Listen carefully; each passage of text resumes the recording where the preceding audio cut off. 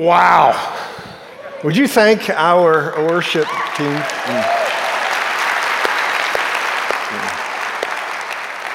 And that's not just what they do, it's who they are. And that's why that happens. So good morning. Great to see you guys here and online. Welcome. Happy Valentine's Day. I got 2 people who just responded to me. Happy Valentine's Day. I know it was 2 days ago, but you know, it's all weekend.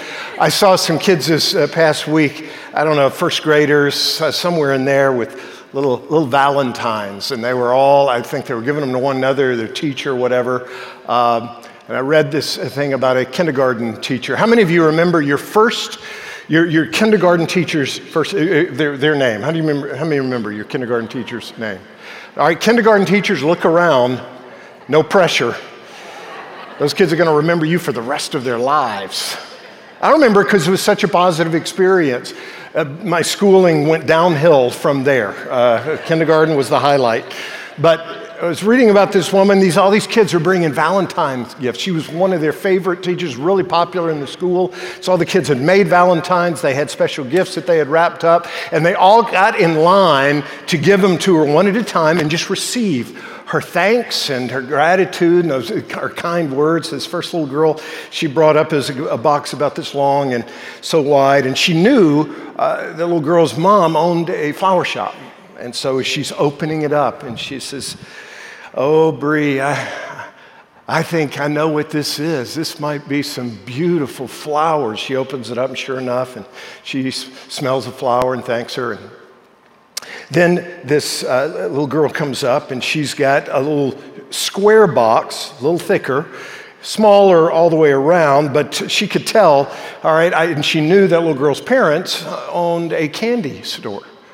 And so she said, "Oh, Sally, I think I know what this is. This is some wonderful candy." She's opening it up and puts a little chocolate in her mouth and thanks her. Then she had a couple of cards kids gave her. And then this little boy came up. He had a rectangular box, smaller than the flower boxes, but a little bit bigger than a shoebox. And he handed it to her, it was all wrapped up. And when she grabbed it, she felt that it was wet all on the bottom. But she knew that little boy's dad owned a wine shop.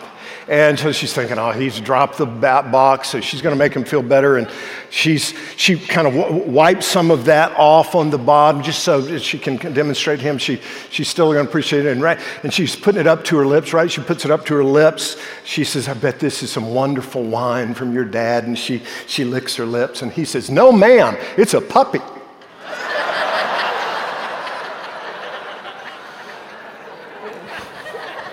Some of you it's going to hit you in just a moment or two what happened.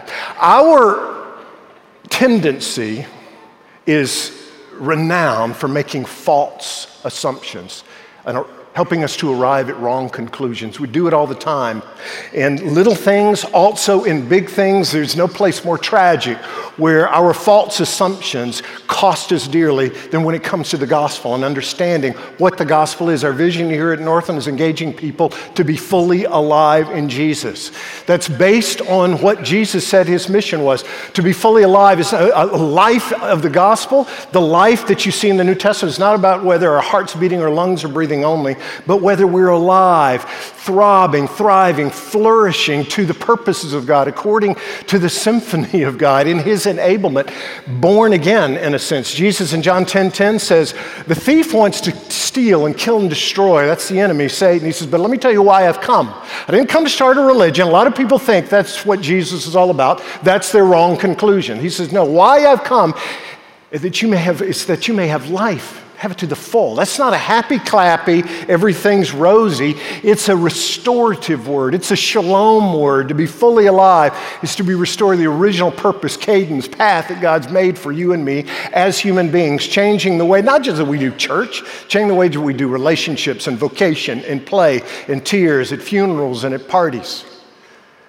So we're unpacking this thing of fully alive. We're going through John's gospel, the last surviving disciple. All of his friends were martyred. As an old man, he was persecuted, but he lived to be an old man. And that's more than he could say for any of his friends. And he wrote his gospel to describe this life of the gospel. We're calling this series Awaken because that's the invitation of the gospel. Not to get religious, but to awaken as a human being into who God made you to be for his glory. We're going through passage by passage. You've got your Bible. Turn to John chapter 8. If you don't have a Bible, if you don't own one at all, you can pick one up at the welcome desk as our gift to you afterwards, but you also have a copy inside your worship guide. So where we are in this journey is Jesus with this cantankerous group of people in a pretty serious dialogue. They're religious leaders. You know, it wasn't the, quote, big-time sinners that Jesus went after. He loved them. It was the pride of the religious leaders. And, you know, religious people can be mean. Some of the meanest people ever, and Jesus is calling them out. They've been in this dialogue going back and forth, and now their theological arguments have failed. Now it's about to get personal. Verse 48, John 8, the Jews answered him, "Aren't we right in saying that you're a Samaritan and demon-possessed?" "I'm not possessed by a demon," said Jesus, "but I honor my Father, and you dishonor me. I'm not seeking glory for myself, but there is one who seeks it, and he is the judge. Very truly, I tell you, whoever obeys my word will never see death." That's not referring to just physical death. That's referring to this death that's a consequence of our sin, the separation from God. At this they exclaim, "Now we know that you're demon-possessed. Abraham died, and so did the prophets, yet you say that whoever obeys your word will never taste death. Are you greater than our father Abraham? He died, and so did the prophets. Who do you think you are?" And Jesus replied, "If I glorify myself, my glory means nothing. My Father, whom you claim as your God, is the one who glorifies me. Though you do not know him, I know him. If I said I did not, I would be a liar like you." Zinger.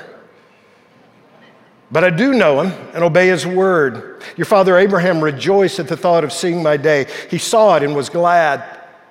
"You're not yet 50 years old," they said to him, "and you've seen Abraham?"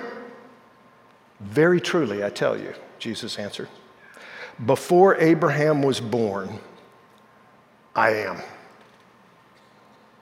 And at this, they picked up stones to stone him, but Jesus hid himself, slipping away from the temple grounds. Why did they pick up stones to stone him at that moment? He was proclaiming something powerful. And in their face, he was challenging all of their wrong conclusions and their erroneous assumptions. So what we're going to do is unpack this text in a Monday morning way, but before we do that, I want to introduce a new friend to you, somebody that makes his living capitalizing on people's wrong assumptions. His vocation is a magician. His name is Justin Flom. We've been talking about him for a while. Justin lives in Las Vegas. He's a passionate follower of Jesus and an amazing craftsman at his trade and what he does. It's a result of years of rehearsing, and we're going to talk to him a little bit about what's behind him capitalizing on these wrong assumptions people make, and he makes the joke about being basically a deceiver from the standpoint of luring people along. And God has blessed not his deception, but his platform. And he uses it for the glory of God, for his kingdom. And it's spread. He's been on Ellen and James Corden, Seth Meyers. After the Super Bowl, he was on that special show, toured with Florida Georgia Line. I mean, it's pretty amazing to see how God has given him favor in this. He's going to be doing a performance tonight. He and I were talking on the phone this past week. I was getting to know him a little bit and said, "Hey, would you be willing to just spend some time with us in the services? Let people get to know you some." He said, "I'd love to do that." So I'm going to have him come up. But first, I want you to here's a little video of some clips of different things about Justin that will orient you a little bit to who he is. Take a look. Now, my next guest is a magician and YouTube sensation. Welcome to the show, ladies and gentlemen, Justin Flom. What's happening?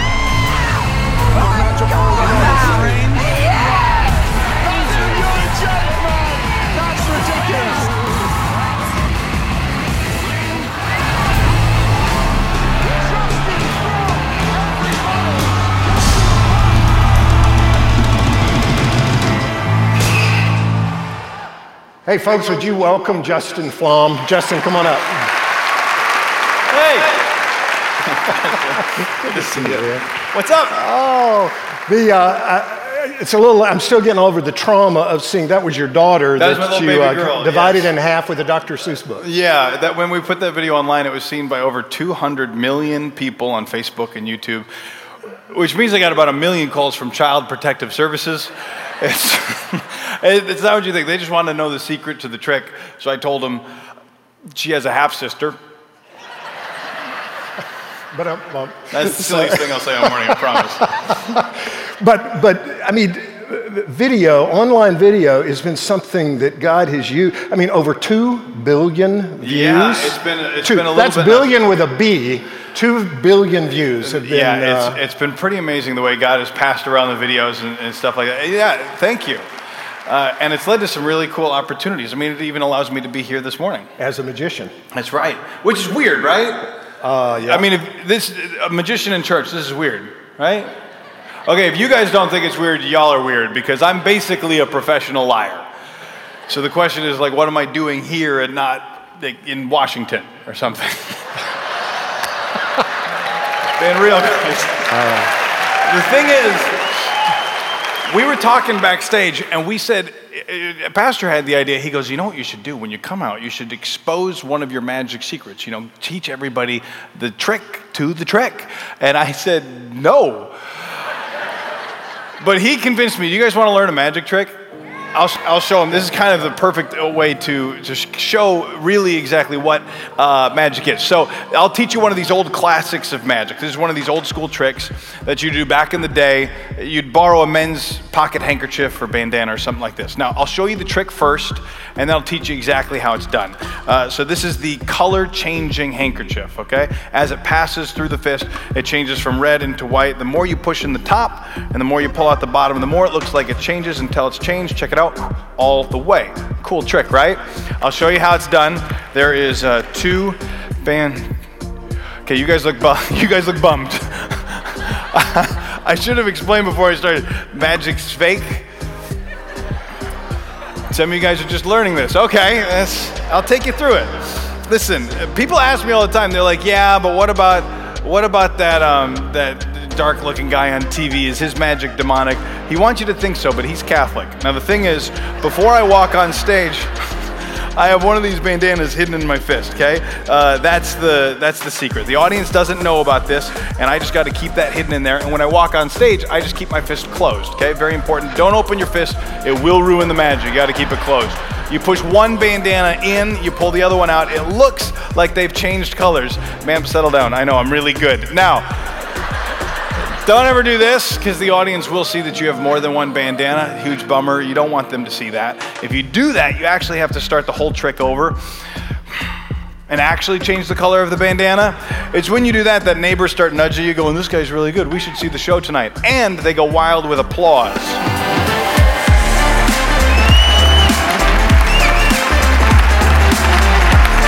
Cool trick.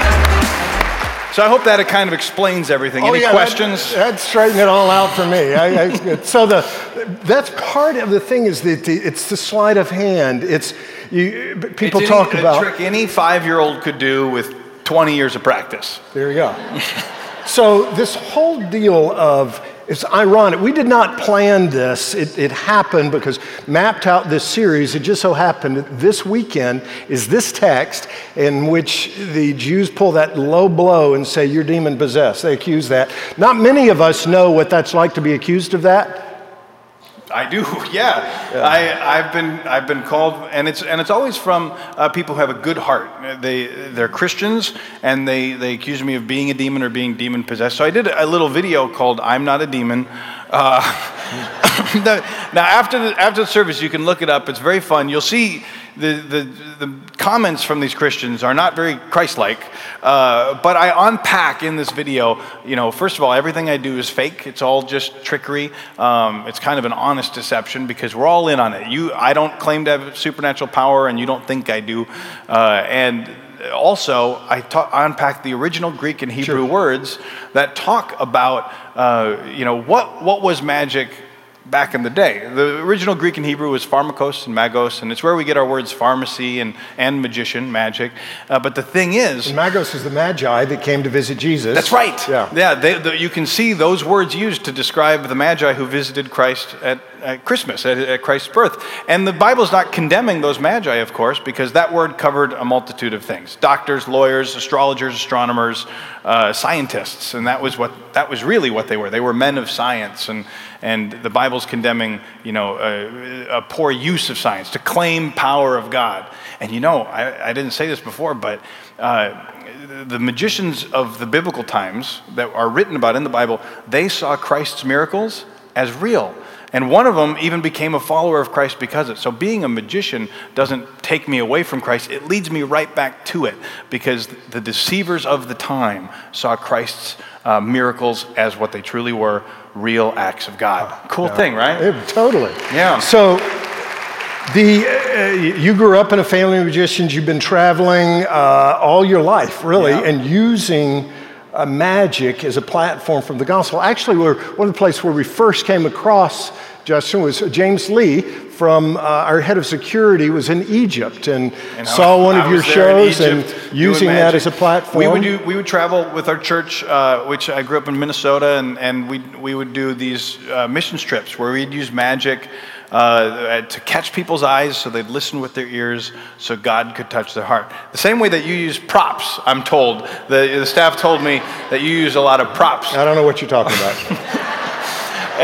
But it's the same thing. Jesus used props and parables. I get to use that, and it's a great object lesson. But not just internationally. This is an amazing thing. God uses it in incredible ways. So I told a story back when I was a nobody. Nobody was watching my magic. I did a little YouTube video about a soldier who uses a deck of cards as a Bible. Some of you might have even seen this because it was passed around to millions of people, not just like us here, but this trick where I'm talking about the gospel and my faith ended up on the desk of Ellen DeGeneres. And that's the video that put me on her show. That's not what you'd expect at all. And really, if I got, excuse the pun, I got no illusions about this. If I don't have that boldness to share my faith in a video like that, and it doesn't end up on Ellen's desk, I don't get to do any of the things I've done in my career, because that appearance was kind of the catalyst that started everything. So I always encourage believers, man, whatever God's gifted you to do, you got to be bold in your faith, because whatever blessings are waiting for you, oh my gosh, this is the coolest thing in the world. Absolutely. Can I show you kind of one of those lessons? Show us. Listen, I'll show you. This is a fun thing. So I've been to 26 different countries, all kind of using magic to share a message sort of thing. Now, when you go, whether it's Nairobi, Kenya, or Egypt, where James saw me, or Peru, you can't really bring out a deck of cards or a fancy Las Vegas magic prop. They don't know what that stuff is. So we'd go to the local hardware store, for real.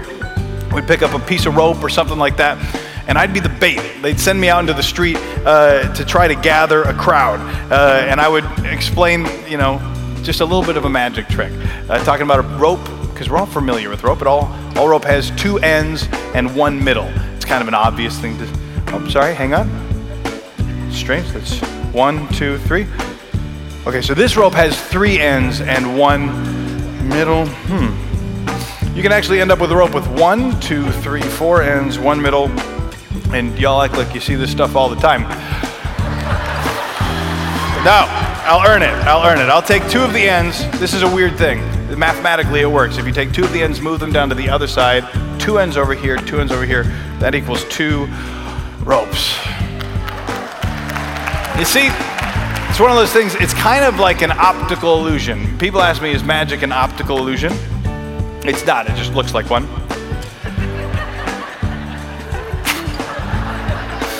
And sleep. Good. Look, 2 loops of rope. It's when you rub them together. This looks cool. They like that one. I'll do it just because you seem to like that one. It'll happen fast, but I'll do it one more time. So at this point, I've got people's attention. Okay, a crowd is gathered on the street wherever I am, and then we start to talk about where we're from. We're from the United States. I tell them about Minnesota, where I'm from, where it's very cold in the wintertime. Sometimes so cold you can actually freeze your ends off.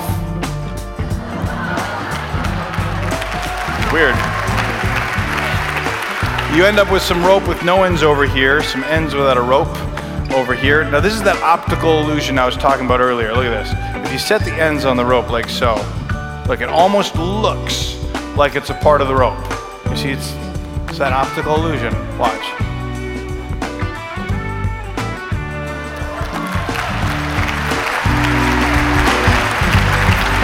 Cool. So now here's the thing. Now that I've got their attention from just a little bit of magic trick, this is where the message comes in. And this message is one that you guys know, but maybe it'll make you think about it a little differently. You see, in the beginning of life, life was perfect. There was no sin in the world. We were one with God, the Bible says. Now this end of the rope is going to represent us, you and me, human race. This end of the rope represents God. And nothing separating us. As you can see, the Bible says we were able to walk in the garden with him. Now, Satan hated that, so he tempted both Adam and Eve to do the one thing God said not to do. Don't eat from the tree in the middle of the garden. Both Adam and Eve ate from that tree, separating us from God. Now, here's the thing. There was now this sin, this void in between us, this gap right there. We were no longer one with him. But we know that that's not where the story ends. God, in his infinite love and mercy, he sent his only son, Jesus, to die on the cross. Now, because Jesus was the only perfect man to ever walk the earth, he made the perfect sacrifice when he died on that cross for our sins. That perfect sacrifice brought us back together with God, but look, there's still this sin that separates us from him. The Bible says in order to get into heaven, you have to be perfect, and you and I are not. I didn't mean for that, but I like that. I'm going to keep that. That was good. So here's the thing. I had a friend recently the thing is the gift of salvation, Christ's gift of salvation is like any gift. It's not yours until you receive it. If I had a gift for you right here and I'd say this gift is for you, it's not yours until you take it and receive it. And Christ's gift is the same. I had a buddy ask me recently, he said, you Christians, you got that weird loophole where you can live a terrible life, but if you pray and ask Jesus to forgive your sins, he will, and you get to go to heaven. Man, he's not wrong, but what he's calling a loophole, I call God's infinite grace. So, please, don't leave your eternity dangling on the end of a rope. You see, life without Christ, that is a hopeless end, but with him, it's an endless hope.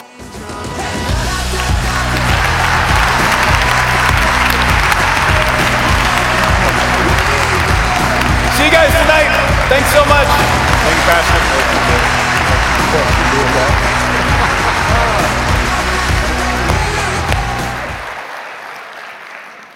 And I'm supposed to follow that. Tonight, 6 o'clock, you're thinking right now maybe of somebody that you could invite that wouldn't normally want to come to a church. That's what this is about. And so, Justin, thanks. Thanks for the investment that you have made in the gospel with your craft. Absolutely. So those assumptions that you were wrestling with that led to conclusions that were the wrong ones when you just with some rope and some handkerchiefs. Now go back to this text and let's unpack it a little bit. They came, these Jews, these religious leaders had some assumptions about Jesus that were leading to wrong conclusions, similar to people's assumptions today about who Jesus is, what he's up to. We assume that Jesus is somebody less than he is, and that's what those Jews were then. People still do it today. And we also assume that what he offers us is less than what he actually wants to give us. So go back to the text and pay attention to something. There's, in English, the phrase, at least in the New International Version, is very truly. 25 times in John's Gospel, that phrase appears. It's an Aramaic phrase that Jesus used. Basically, it's a double amen. Amen. People ask why I sometimes say amen and amen. That's why. When Jesus says that, he's saying, listen up. Everything he says is important. He says, amen, amen. Very truly, pay particular attention. In this text are 2 of those 25 occurrences in John's Gospel. And look at what he says about who he is and what he does. Look at verse 58. He says, very truly, I say to you, Before Abraham was born, I am. Before Abraham was born, not I was. He's not saying I have just aged well. He said before, he was using a very specific tense. Remember when Moses was asking God for his name, who shall I tell them sent me? And the answer was, tell them I am. It's conveying the self-existence of God, the timelessness of God. Jesus unequivocally, the reason they picked up stones to stone him is he was telling them, I'm God, I am. Jesus is far more. They were assuming he's just kind of a religious charlatan. People today assume Jesus is a religious leader. He's not that. He is God. And not only do we assume that he's less than who he really is, we assume that he offers less than he wants to give us. Go back to the text, look at the second, amen, amen. In verse 51, he says, very truly I tell you, whoever hears my word will never see death. This is the hinge point of his discussion with them. Again, he's not referring to heart-beating death in life only. He's referring to the life of the gospel, the life that we are born without. Because of our sin, we're capable of great laughter and ingenuity and creativity and love and relationships, but it's muted, it's cloaked under this curse of death. Jesus says, I've come that you might have life and have it to the full. I've come that you might not need that you need not taste death. John chapter 5, verse 24 is a third one of his amen, amen. Very truly I tell you, whoever hears my word and believes him who sent me has eternal life. Eternal life is not a synonym for heaven. We will experience eternal life in an undiluted way in heaven, but eternal life begins the moment that I trust Jesus. He says, has eternal life and will not be judged, but has crossed over at that moment from this realm of death to this realm of life. Very truly. Here's a fourth of those 25. Amen, amen. I tell you, a time is coming and has now come when the dead will hear the voice of the Son of God, and those who hear will live. And those of you who've trusted Christ, you're sitting here watching online, you and I are fulfillment of that statement that that time has now come. And he says, I'm here, I'm enough. Do not assume that what I want to give you, do not assume that what I want to give you is less than what I really am offering. I'm not coming to give you something to do on a Sunday morning or to change the box you check on your census to describe yourself as Christian. I've come to bring you back from the dead. And those of you, when we're singing and proclaiming that we're the church of the firstborn, that's a fulfillment of what Jesus is saying there. He's proclaiming, very truly, I tell you, whoever hears my word and believes who has sent me has eternal life. He's right there. So, this connection point, which I love, you think I'm about to attempt a trick. Are you nuts? I'm not about to attempt anything. So, okay, there we go. How was that? Is that good? Did I do that right? Okay. This connection point. God and humanity, you. The gospel connects us. What's the relevance of that on a Monday morning? Well, every Monday morning, every human being goes through our day with three questions, living out the answer to three questions. We might not arrive at the answer overtly, intentionally. It might come by way of default or passively. But the questions, number one, who's my ultimate audience today? Number two, what's my ultimate truth? Number three, where's my ultimate significance going to come from? Those three questions dictate what I do in my relationships, my vocation, my recreation, how I grapple with difficulty. And so when Jesus is saying, stop your wrong assumptions, halt your false conclusions about who I am and what I came to do. I've come to restore you to the life of the Father. You're a dead man or woman walking, still in his image, but separated from the life of God. So, what's it look like to be connected? To do my relationships, to do my parties, my athletics, my vocation, do my doctor's appointments. What's it like to be connected? Let's go back and unpack each of those three questions in light of this text. Number one, result of being connected to God is every day will find me with a vision for the smile of God. Every day that I live, if I'm connected to the Father, I'm living my day with a vision for the smile of God. That's addressing who's my ultimate audience. Every one of us lives for an audience. Could be ourselves, could be our family, could be our boss, could be our peer group. But when I'm walking with Jesus, above all, I'm wanting his smile. When I was in high school, my dad and I was an amazing mentor to me in a lot of ways. I was doing some stuff that was not making him smile, put it that way. I mean, my friends were really liking, but he very gently, we started talking through it, and I said, Dad, I get it, and I'm so sorry. And he said, so you're gonna change what you're doing? I said, yes, sir. And then he smiled. He said, so you're telling me that my smile is more important than the smile of your friends? I said, I guess that's what I'm saying. We live for a smile. We all live for somebody's smile. When I'm connected to the Father, I live with a vision of his smile that will be above all else. Go back to the text. What Jesus says in verse 49, he says, I'm not possessed by a demon, but I honor my Father. What I'm about is honoring my Father. So in our relationships, in our work, in everything we're doing, we're about honoring our Father. We're about his smile, his approval. I know it's exciting to think about what we have right now is about 9-10 more months of political campaigns. Aren't you excited about that? And the advertisements and one phrase you're going to hear, my guess is, a couple of times at least, is approval ratings.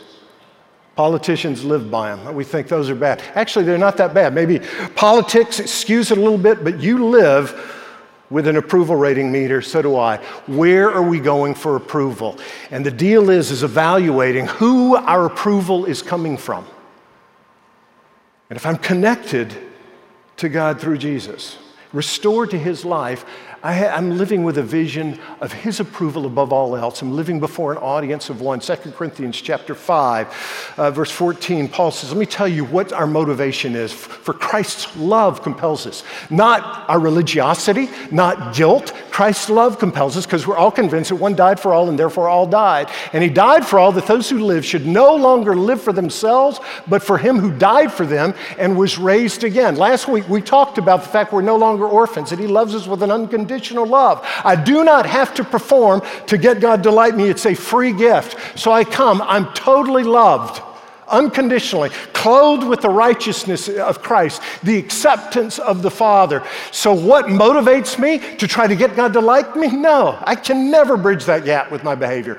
My behavior comes from this connection he's already given me in grace. Look at it just a couple of verses earlier in 2 Corinthians chapter 5. So we make it our goal to please him. You and I are in his favor if we're followers of Jesus. If we've received Christ, he gives us the same favor as him. Christ's righteousness is ours. So what's the goal of our behavior? Is to please him. To live out of the smile of God, to live to honor him, whether we're at home in the body or away from it, for we must all appear before the judgment seat of Christ. Now that word judgment in Greek, it's bema. The bema seat was the seat that Olympians in ancient Greece, it's the seat that the Olympians would appear before to get their wreath and their reward. This is a passage for believers. It's not referring to our judgment of sin. My sin has been taken care of on the cross, but we will go through a judgment. And the judgment is what we've done with our lives, how we have lived, their judgment seat of Christ, so that each of us may receive what's due us for the things done while in the body, whether good or bad. And this is the same text that talks about basically our life's works can be categorized as wood, hay, and straw, or gold, silver, and precious stones. When it passes through the scrutiny of God's judgment, all the trivial, all the superficial, the stuff that we've done without submitting to him, done on our own for our own approval of the people around us, those things are going to disappear. We'll still be saved, but we'll end up with far less at that great reward. And so it's a matter of saying, I want to live in view of the smile of God that he's lavished on me right now and the smile of God that he's leading me with. So I've been loved. He smiles on me. I'm living to please him. And one of the things I love about Justin's story is he's living for the smile of God. And he will do it boldly at times. My oldest son, Andrew, when he was at the first year at the Air Force Academy, United States Air Force Academy. First year, you wear your uniform whenever you're on campus or off campus. You've got your uniform on. And so he'd gone through basic training, was on the football team. It was Labor Day weekend, and the academy, the Air Force Academy, didn't have a football game that weekend. And so Andrew went with some buddies up to Invesco Field, where the Broncos play in Denver, where Colorado State University and University of Colorado were playing. And he headed out into the concourse, go over to get a hot dog or something, and he's waiting in line. And he experienced something he had never even thought he would experience. It never occurred to him. He was ridiculed for his uniform. Some people came up to him and went up, down, up one side and down the other, despising our military. Andrew's about 6'3", 240 pounds. And he just smiled at him. One of his friends was telling me this. So Andrew and I talked about it. I said, buddy, I am so sorry. It's a good thing I wasn't there. The pastor would have gone to prison. He said, Dad, you know I got thick skin. I got a tender heart, but I got thick skin. And man, that's the way to go. Most of us are the other way around. We've got tender skin and thick hearts before God. What Justin is modeling is having a tender heart before God, but thick skin in the midst of ridicule, giving an answer. So when I'm connected to the life of God through Jesus, I'm going through each day with a vision for the smile of God. That's addressing the issue of my ultimate audience. Secondly, I'm going through each day with a hunger for the Word of God. This is addressing that question, what's my ultimate truth? What's a true source? What defines reality for me? Go back to the text, verse 51. Very truly, I tell you, whoever obeys my word will never see death. Look at the correlation there. Correlation between my word, abiding by, living by, obeying. Don't think of just a legalistic checklist. Think of this is what's setting the cadence of my life. The Word. And it's that enables me to not taste death. Now, the wages of sin is death, Romans 6 tells us. So even for a follower of Christ, I'm secure in Him, headed for heaven, assurance of salvation. But if I sin, there's still going to be a consequence that's tainted with the smell of death. And Jesus is saying, it's my word. My truth is going to set you free. To live connected with Him. It's not just doesn't change just my Sunday morning schedule. It changes my Monday afternoon and Thursday evening and Wednesday midday, where I'm living according to His Word. Proverbs 16, verse 25, there's a way that appears to be right, but in the end, it leads to death. We make the assumption and draw a wrong conclusion. Boy, that looks like a good path. I think I'll do that. I think I'll think that. But in the end, it's going to lead me to death. And Jesus says, keep my word and you won't taste death. Deuteronomy chapter 34. Deuteronomy chapter 34, it says, the words of the law, we looked at this last week, are not just idle words for you. They are your life. This is not just a decoration for my nightstand or the coffee table. It's a lamp for my path. It's a truth source for the way I do business and do relationships and do laughter and do grieving. It's life. Matthew 4:4. Jesus says, man shall not live by bread alone. How do we live? We live on every word that comes from the mouth of God. How do I treat the word? I've got a friend who, in his first graduate, it was a Bible college seminary type institution, their first class of the year. So these are all college age and above. They're sitting in a seminar room. They all have their Bibles open because that's what it was. They were going to be going through some introductory Bible stuff. And so the professor came around, had them all open up to a particular passage of Scripture. And then he walked around the seminar room with squares of wax paper. With each student, he put a sheet of wax paper right on their Bible.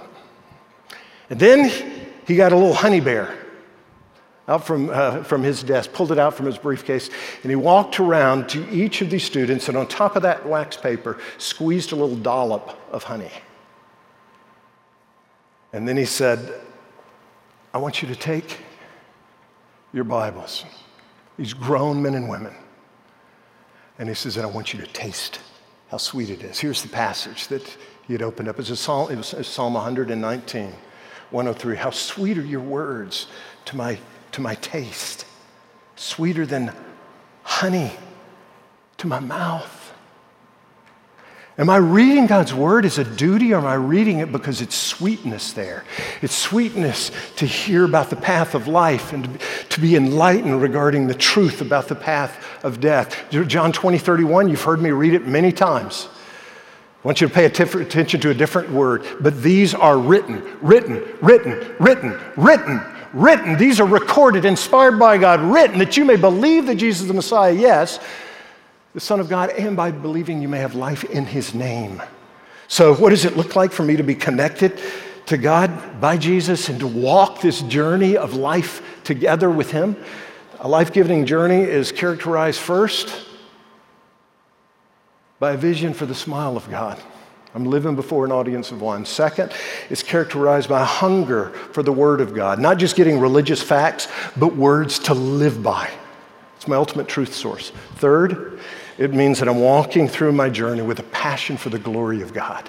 And that addresses this whole notion of where's my ultimate significance come from? Where's yours? Now again, we all, whether you've ever articulated or not, we demonstrate every one of these: audience, truth source, significance, by our behavior, by our thoughts. What Jesus says, let me explain something to you.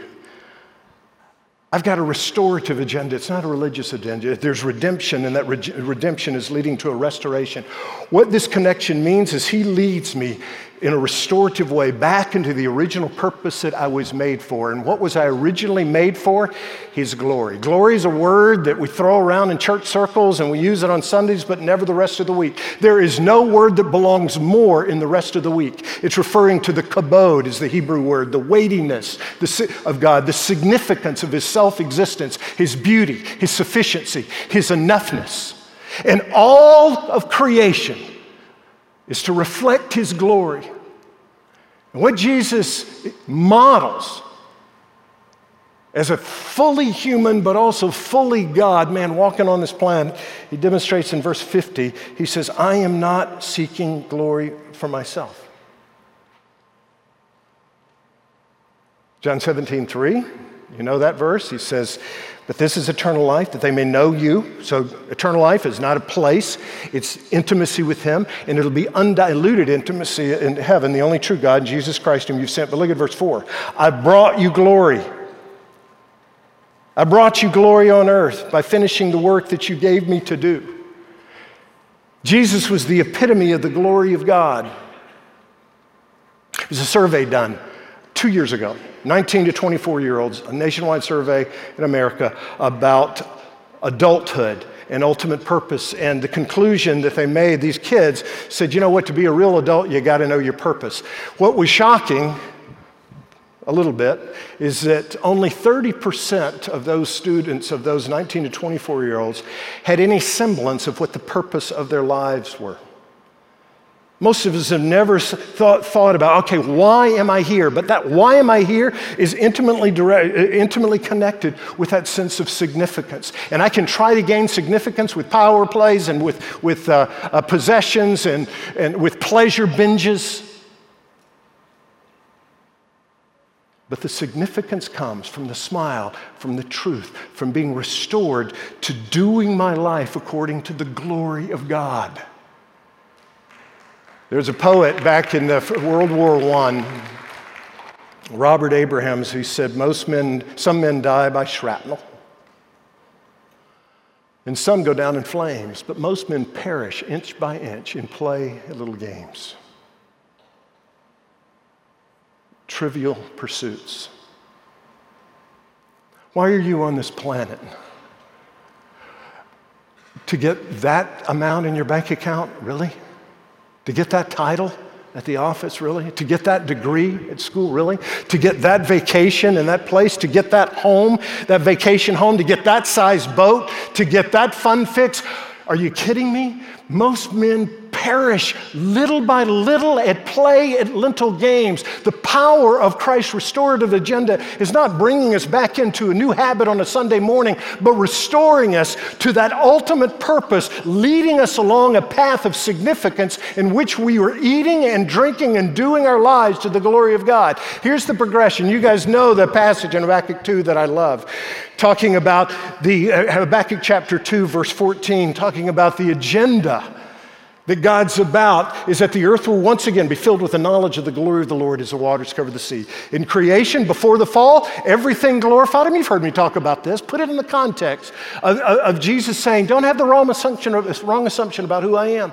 Everything that existed glorifying him. The fall occurred. There was stuff that didn't glorify him. And God said, I will not be deterred. I will glorify myself by redeeming and restoring all creation to the point that one day all the earth once again be filled with the knowledge of the glory of the Lord as the waters cover the sea. So I can, being led and connected by God, wake up on a Monday morning realizing today can be a day of significance in which I take a little step or a giant leap, or I observe that the glory of God is once again, because of the work of Christ, taking over. The heavens declare the glory of God, but our problem is our sin causes us to fall short of the glory of God. Let's go through just several rapid fire, and we're going to finish up here. Romans 3:23, for all have sinned and fall short of the glory of God. A lot of us interpret that in a moralistic sense only, thinking, oh yeah, we've sinned, and what that means is we've fallen short of the glory of God, his standard. It's not all that's saying. This is speaking of the tragedy of our sin, that we fall short of experiencing the sweetness and the beauty and the intricacy of God's glory, of tasting his glory in our relationships and our vocations, of tasting his glory in our play.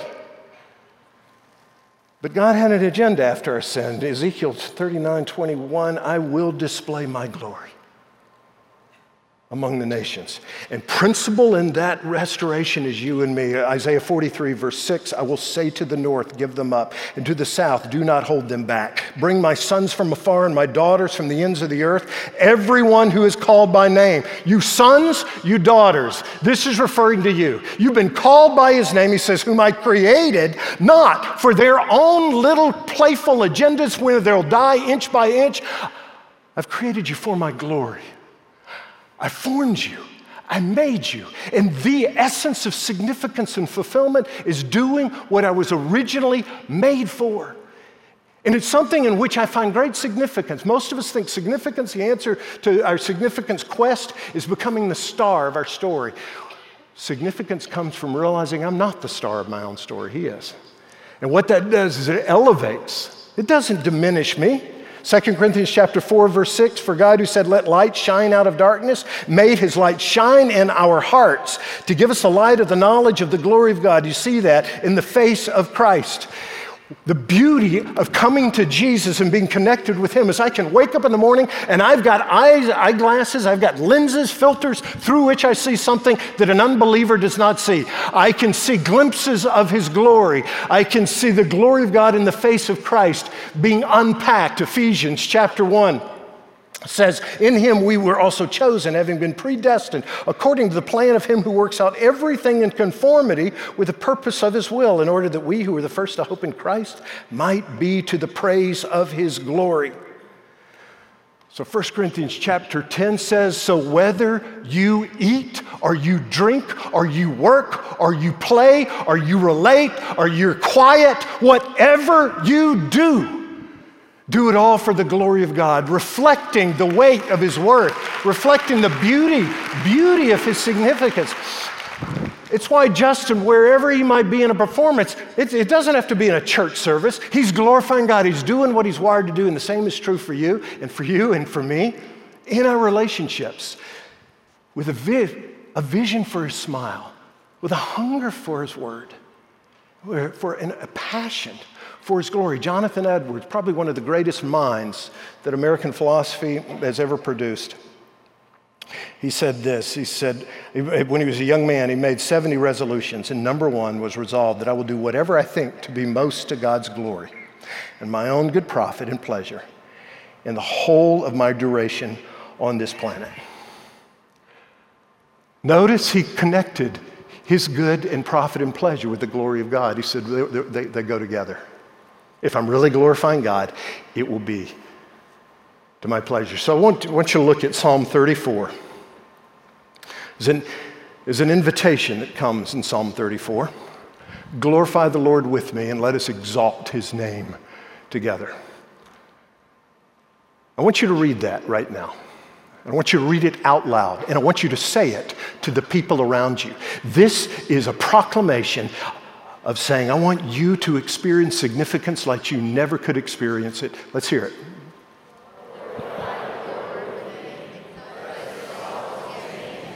And that was awesome for a warm-up. Ready? Glorify the Lord with me, and let us exalt his name together. You know what that is? That's a statement of saying, let's pursue significance together. It's not let's do religion together. Let's pursue significance together. I was speaking up in Washington, D.C. A couple of years ago, and to some Christian law students. I took one afternoon off, wasn't speaking, went to the Tomb of the Unknown Soldier. Since 1937, it has always been guarded, 24 hours a day, 7 days a week. 24-hour shifts. Back in 2003, I was reading Hurricane Isabel came through up the East Coast, and for the first time since 1937, the soldiers were given permission to abandon their post, and they didn't.